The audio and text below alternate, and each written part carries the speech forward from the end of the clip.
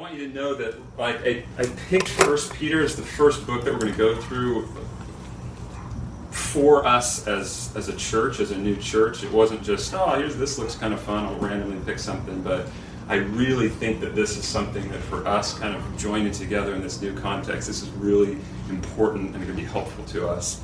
And so I've been studying for several months, and Randy's starting to kind of get back into his study of First Peter.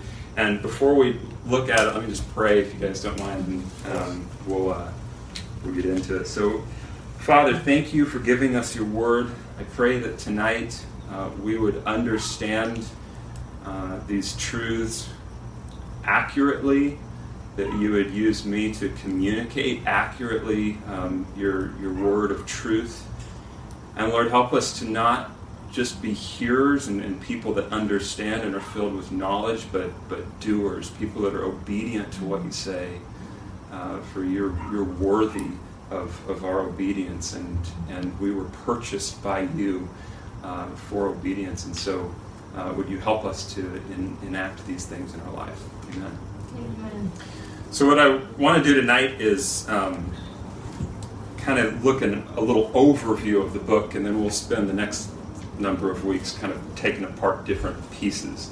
And before I start, let me just remind you of this. I like to do this every time we come to maybe a new teaching series. I want to remind you that this book of First Peter it's a real, like this is a copy of it, but this is a real letter that was written to real people at a real time in history by a real author.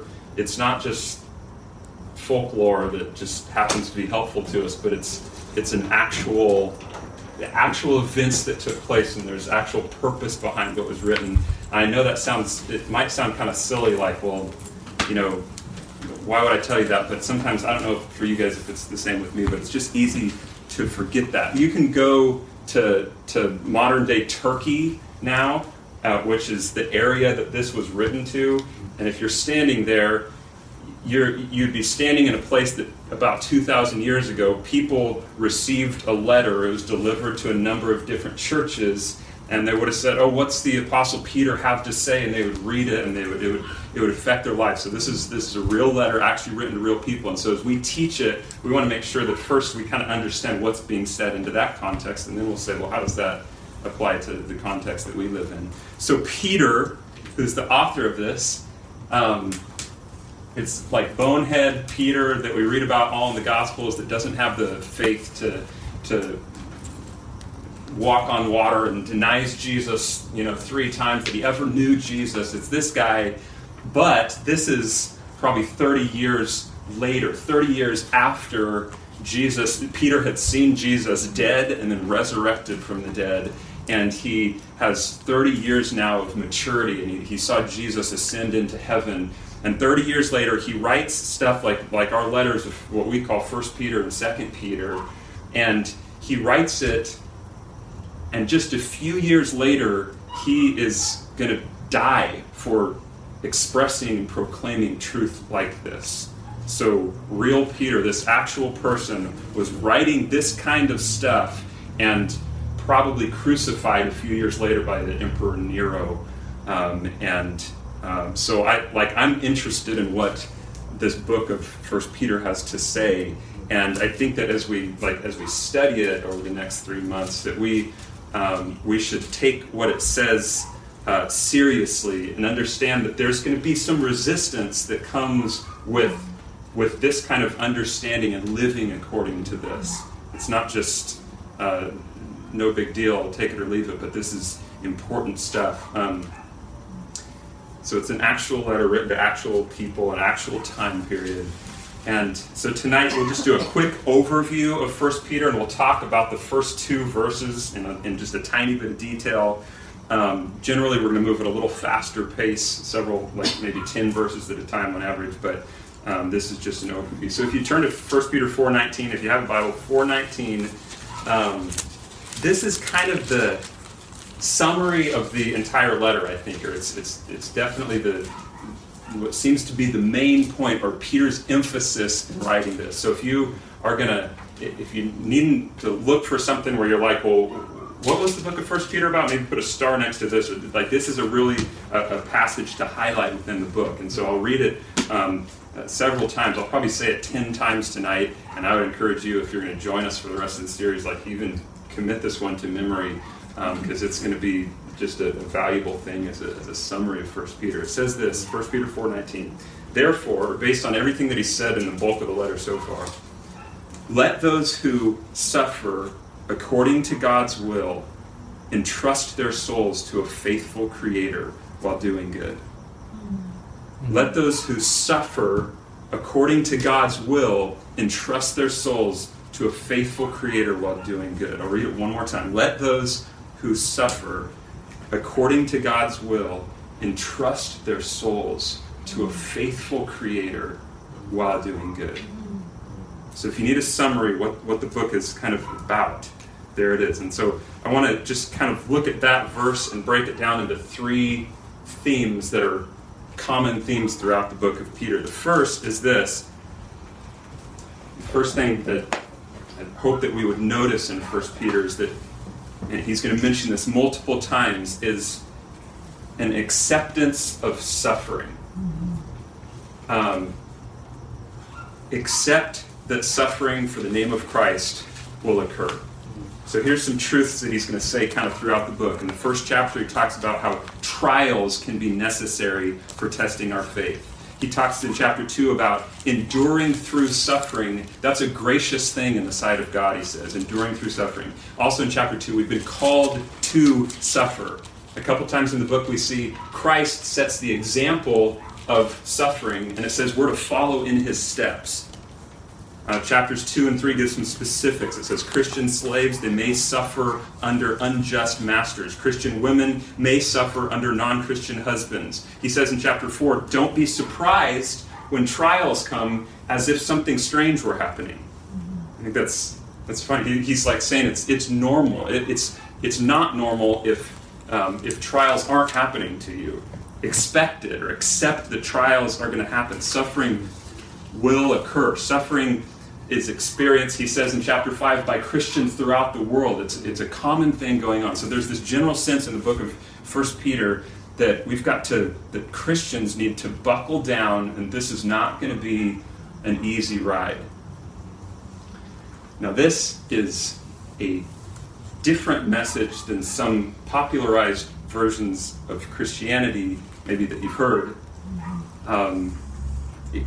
But if you ever hear of a church that is teaching that this life as a believer will become simpler, or that if we're suffering, something's going wrong, then they're throwing out the whole book of 1 Peter, because that's one of the main points that Peter is talking about, is this suffering that will occur according to the will of God.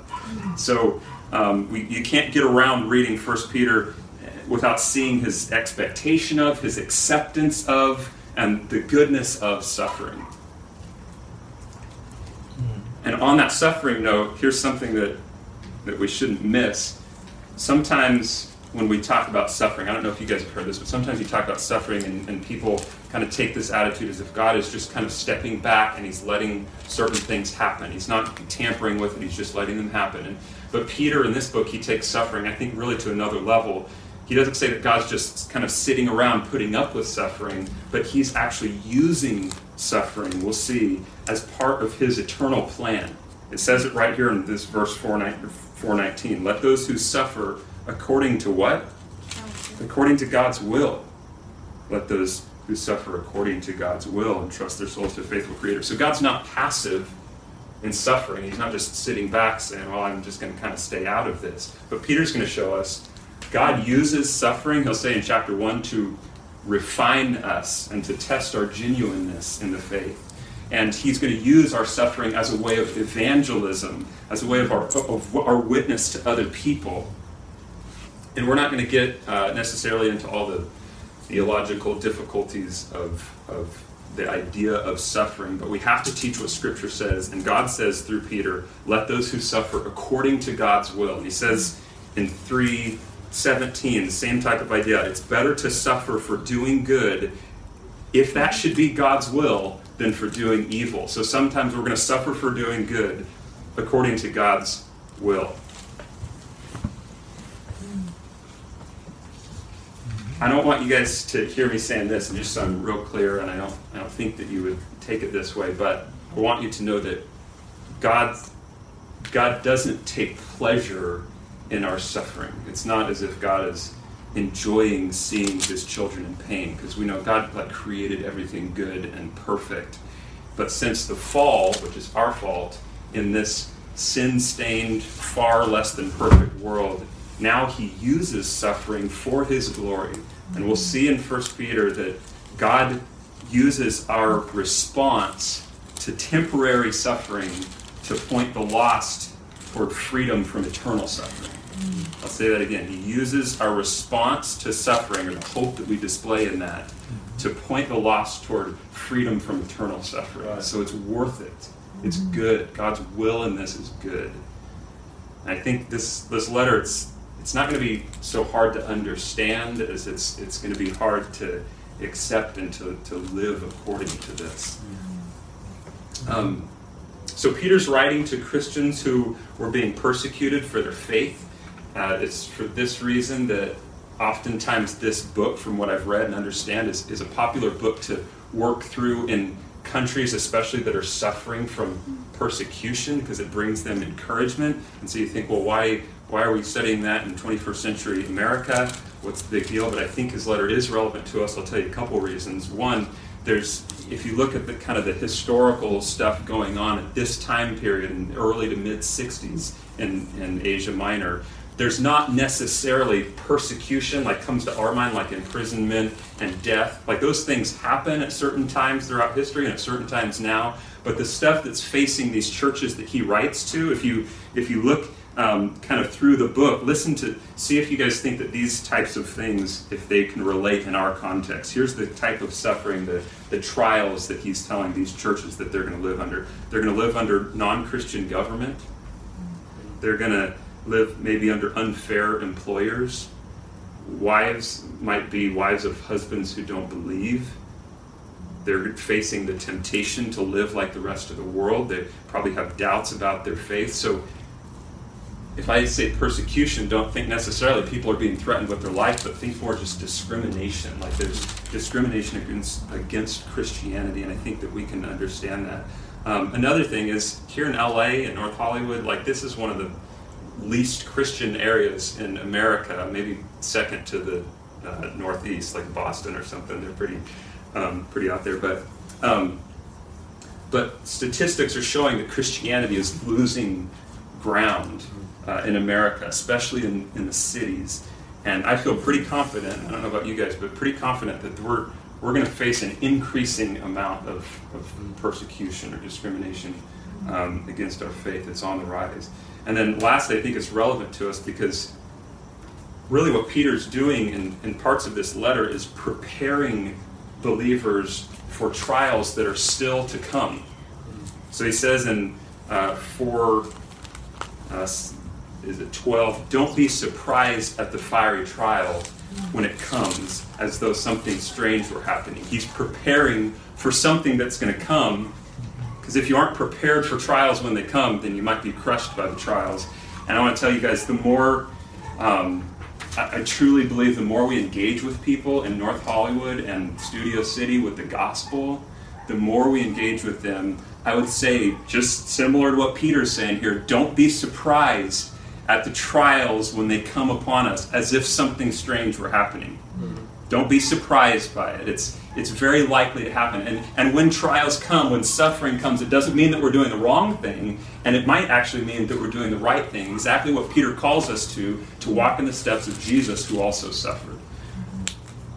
I don't know, I'm sure several of you remember as we were going several months ago through the book of Acts, we kind of we were listing out what are the characteristics of the church that we see in the book of Acts. And one of those characteristics, actually the very first thing that Cameron said that came up was persecution. That's something that characterizes the church, and I think that's true. And that's the first of the major themes I want to just point out that are in 1 Peter. We need to accept that suffering is going to happen, and it happens according to the will of God. So take a deep breath for just a second. I know it may sound like not just the happiest idea to start out like our new teaching series with our new church with like, oh, we're going to go out and suffer. But I want to tell you the other side of the coin as well. And this is the only way that we're going to make it, is if we remind each other of this truth, that our suffering or the persecutions that we face or our trials, they're temporary. And like Paul says in Romans 8, our present sufferings aren't worth comparing with the glory that's going to be revealed to us or in us. They're temporary. So I hope that we won't walk away from 1 Peter feeling overwhelmed by persecution that we face or by suffering that we're going to face, because if we just feel overwhelmed by that suffering, then we've taught the book wrongly, because that's not what Peter's trying to get. So just hear this. If the difficult news of sharing in Christ's suffering, that in the book of 1 Peter is far outweighed by the rejoicing in the good news of the glory that we will share with Christ. So we should walk away rejoicing. There's tons that Peter says about this in the book. Next week alone, Randy's going to talk about just verses 3 through 9, which speak of the hope that we have, resurrection from the dead, an imperishable, undefiled, and unfading inheritance we have that's guarded in heaven for us. He talks about a salvation that's yet to come, not just in the past, but one that's to come at the future revelation of Jesus Christ, the future salvation of our souls, he talks about. Also in chapter 1, Peter talks about the grace that will be brought to you at the revelation of Jesus Christ. In chapter 3, he talks so much about the hope that we have. It should fill us so much that people should see our lives and be like, what's going on? We have to give an explanation for the hope that we have in our life. Chapter 4 talks about how we will rejoice and be glad when Jesus' glory is revealed. Chapter 5 talks about how we're partakers of that glory. Chapter 5, verse 6 talks about how we are humbled now and we live under submission and trials and everything now, only to be exalted by the Lord later. So Peter exhorts the church with this good news to be a forward-looking church, or forward-looking churches. He's writing several. And that's kind of the second main theme of the book. We've got this suffering, but we're going to keep coming back to, as Peter keeps coming back to, in spite of the certain suffering that we're going to face, there is certain hope that we also have. Mm-hmm. Peter's going to tell us, consider the outcome of your faith, the salvation of your souls. Mm-hmm.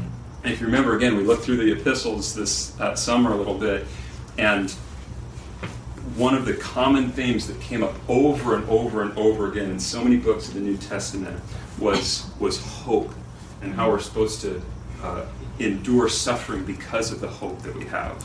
Listen how 4:19 says it. Therefore, let those who suffer according to God's will entrust their souls to a faithful Creator. Entrust our souls to God because He's faithful. Where's that? That's chapter 4, verse 19. Kind of a good example of this. I was talking to a friend recently, and he was sharing with me just some trial that he's facing in his life, and really persecution from somebody that has been happening for a long, long time, and he doesn't see any end to this persecution anytime soon coming in his life. And he said, you know what, Jared, even if I'm in this trial for the rest of my life, he said this, it's only a season. It's only a season. And I think, well, how could he say that? How could he live under that much persecution? But it's by this, I think he's entrusting his soul to a faithful Creator who he has hope in, and hope of His return. And I just want to stop and say, can we be a church that reminds each other of the hope that we have, of the return of Jesus, the reward, the inheritance that is guarded for us in heaven? That's why we celebrate the Lord's Supper on Sunday nights. We say, as often as we eat this bread and drink this cup, we're proclaiming the Lord's death until what? Until He comes. We're declaring to each other, even in the Lord's Supper, He's coming back. He's returning. So, number one, we have to accept that suffering is going to happen, and it's according to God's will. And two, we need to keep our eyes looking forward to what's coming for us. And it doesn't stop there. There's one more kind of main theme that I just want to touch on, and kind of enter into that, there's a commentator on 1 Peter that I read named Karen Jobes, and she says this, because could be a tendency that we might have. She says, Peter is not saying that Christians should complacently suffer through this life because the afterlife will be so much better. Mm-hmm. Then she said, and follow me on this, I'll read it a couple times, Peter's eschatology, or his theology of what's to come in the end, is not pie in the sky by and by. Rather, his eschatology, his end times view, it imparts an ethical quality of life now by setting present Christian experience within an eschatological perspective. I'll read that again. Peter's not saying that Christians should complacently suffer in this life because the afterlife is going to be so much better. It's not just sit back, we're just not going to do anything, we're just going to wait for Jesus to return. But his understanding of what's to come imparts an ethical quality of life now in our current setting, our present Christian experience, with an end times perspective. That's what Peter's teaching. So that's we live a certain way now because of what's to come.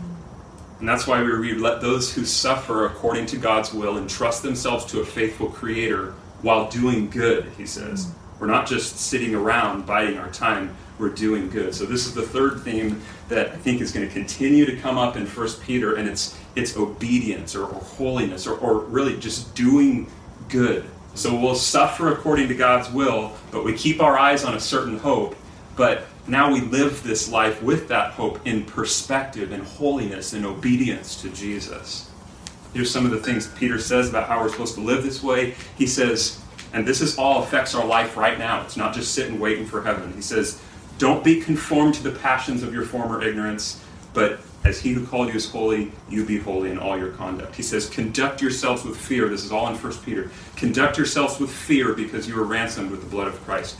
Don't live like you used to, he says. You are now set apart. You're holy. The time is over, he says, for doing what the Gentiles do. Now you live for the will of God. He constantly is saying, do good, do God's will, do good. Good deeds, he says, to do. And he's saying, it's like he's saying, you're different. Don't be the way that you used to be. In light of eternity, in light of what's coming, you need to be holy. We don't sit back inactively just waiting for heaven, but we have good work to do. Mm-hmm. And a commentator that I read, he kind of believed that kind of the overarching theme of 1 Peter is the relationship between Christians and culture.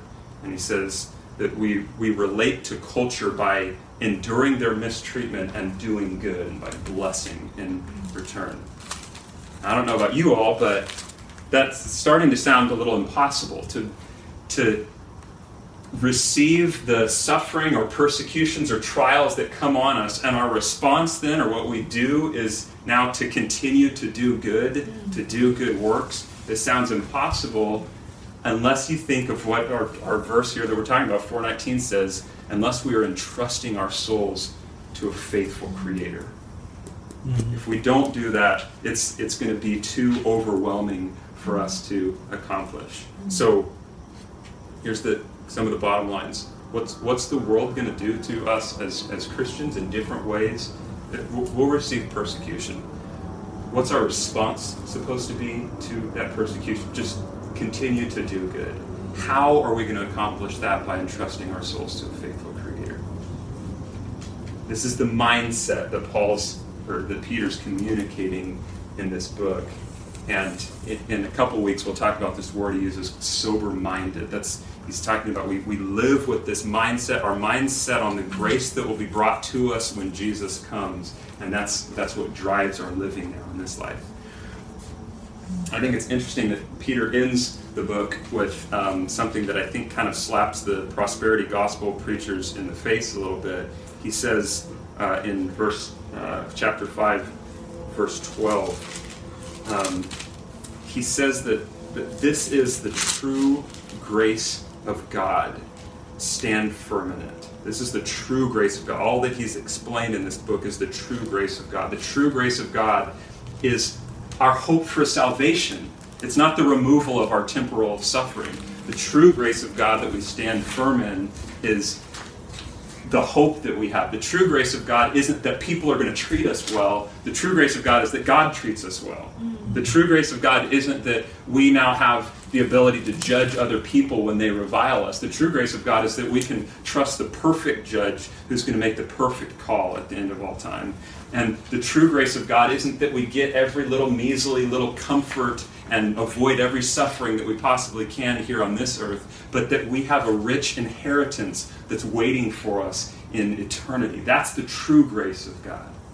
So let those who suffer according to God's will entrust their souls to a faithful Creator while doing good. Suffering, hope, and holiness in light of that.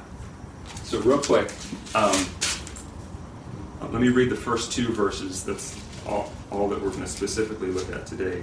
It says in 1 Peter 1, 1 and 2, Peter, an apostle of Jesus Christ, to those who are elect exiles of the dispersion in Pontus, Galatia, Cappadocia, Asia, and Bithynia, according to the foreknowledge of God the Father, in the sanctification of the Spirit, for obedience to Jesus Christ and for sprinkling with his blood, may grace and peace be multiplied to you. Now if you read the history and different commentators, you're going to see there's different views on what exactly are these people, who are these people that he's writing to, what exactly is this dispersion or this scattering into these regions, like historically, what's that talking about? And the short answer to that is I'm not 100% sure, and I'm not going to take the time to explain 100 different views on it. But regardless, Peter's addressing some pockets of believers who had been displaced in some way.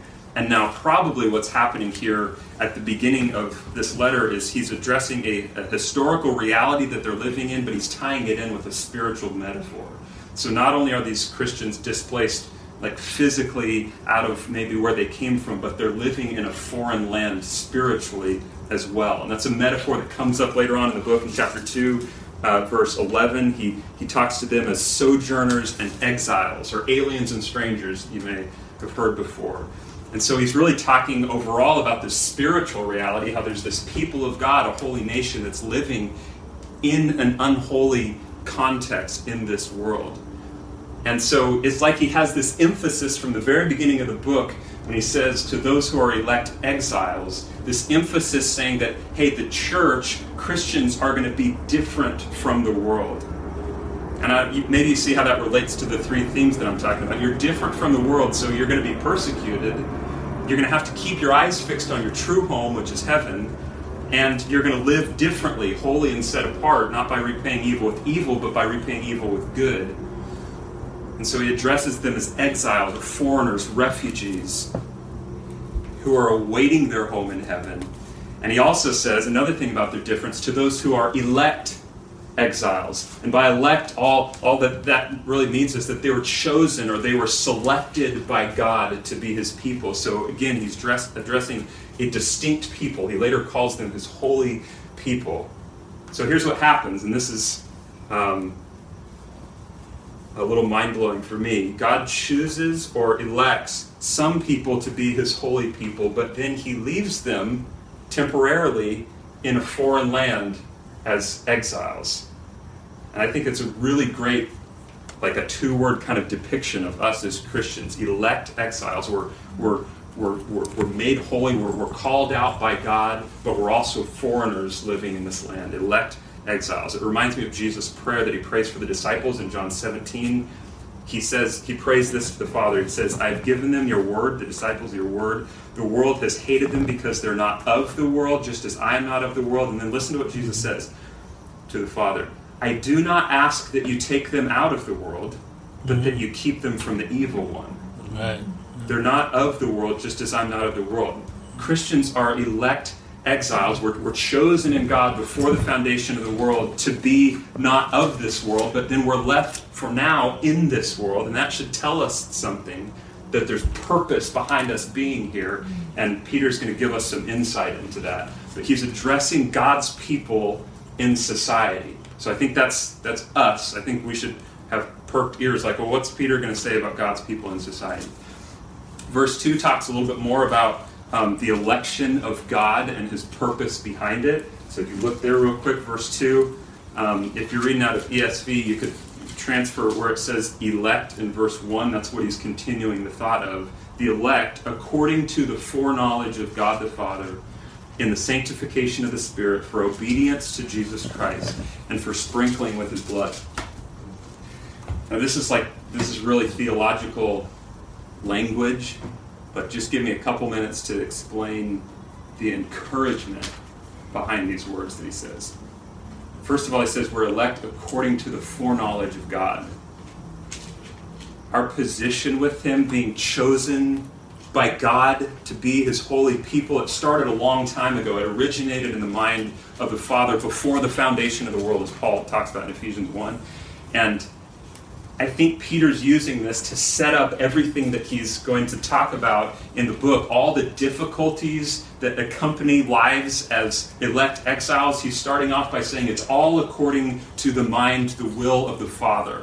Let those who suffer according to God's will entrust their souls to a faithful Creator while doing good. We are elect according to the foreknowledge of God. He chose us in eternity past, and we should be comforted by that. This isn't happening. Our lives aren't happening outside of his will, that he has chosen the path that he has for us. And we were elect according to the foreknowledge of God. Not only that, but secondly, we're elect, it says, by means of or in the sanctification of the Spirit. Sanctification, another theological word, just means to take something or someone and set them apart for a specific use. Well, who's the one that's accomplishing that setting apart of us? It's the Holy Spirit, which I think should be comforting to us, because it's like, oh, good, we don't have to do that work, but it's the work of God in us that is setting us apart to be holy, to be his people, to live obediently. I thank the Lord that that's not just up to my doing, but it's the power of the Holy Spirit that gives distinction from the world. It's God himself, and we should be comforted in that too. Right. So our election, it originates with God's mind, according to God's plan, and then it's enacted by his Spirit, by the sanctifying work of his Spirit. And then where does this election lead us? The last portion of his sentence here, to obedience to Jesus Christ. Being chosen by God, as I said earlier, doesn't mean that we sit around and we do nothing and we wait for the end. The result of being elect according to the foreknowledge of God, set apart by the Spirit, the result of that is obedience to Jesus. You look at what he says, to obedience to Jesus Christ and for sprinkling with his blood. You think, well, that's odd. Like, why is he bringing in this sprinkling idea with blood? And I think he's making a reference to the Mosaic covenant. I'll read a tiny bit from Exodus 24, where God has delivered the Ten Commandments. He's delivered other laws to Moses to communicate to the people. And when that covenant is going to be confirmed between God and the people, here's what it says. Moses came and told the people all the words of the Lord and all the rules. And all the people answered with one voice and said, all the words of the Lord has spoken, we will do. And Moses wrote down all the words of the Lord, and he rose early in the morning, and he built an altar at the foot of the mountain, and 12 pillars according to the 12 tribes of Israel. And he sent young men of the people of Israel who offered burnt offerings and sacrificed peace offerings of oxen to the Lord. And Moses, listen to this, Moses took half of the blood and put it in basins, and half of the blood and threw it against the altar. Then he took the book of the covenant and read it in the hearing of the people. And they said again, all that the Lord has spoken, we will do. And listen to this, and we will be obedient. And Moses took the blood and threw it on the people and said, behold, the blood of the covenant that the Lord has made with you in accordance with all these words. So to confirm the Mosaic covenant, the people pledge their obedience to God, and that covenant is ratified by the sprinkling of the blood. And similarly, and according to God's plan and his foreknowledge and the sanctification of the Spirit, we are elect for the purpose of obedience to the Lord, and he's ratified this new covenant with him by the sprinkling of blood, so to speak, in our own lives.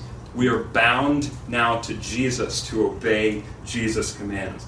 And I think this is, it sounds so simple, but I think it's so important. As the more people that I talk to that just live in this area, there's so much there's a lot of spirituality, there's a lot of, I believe in a higher power, I believe in a spirit of some sort, but it's vague, it's not specific. But our faith is very specific. The one that we serve, the one that we obey, he is very specific. God the Father chose us before the foundation of the world. The Holy Spirit consecrates us for the purpose of obedience to Jesus Christ and sprinkling with his blood.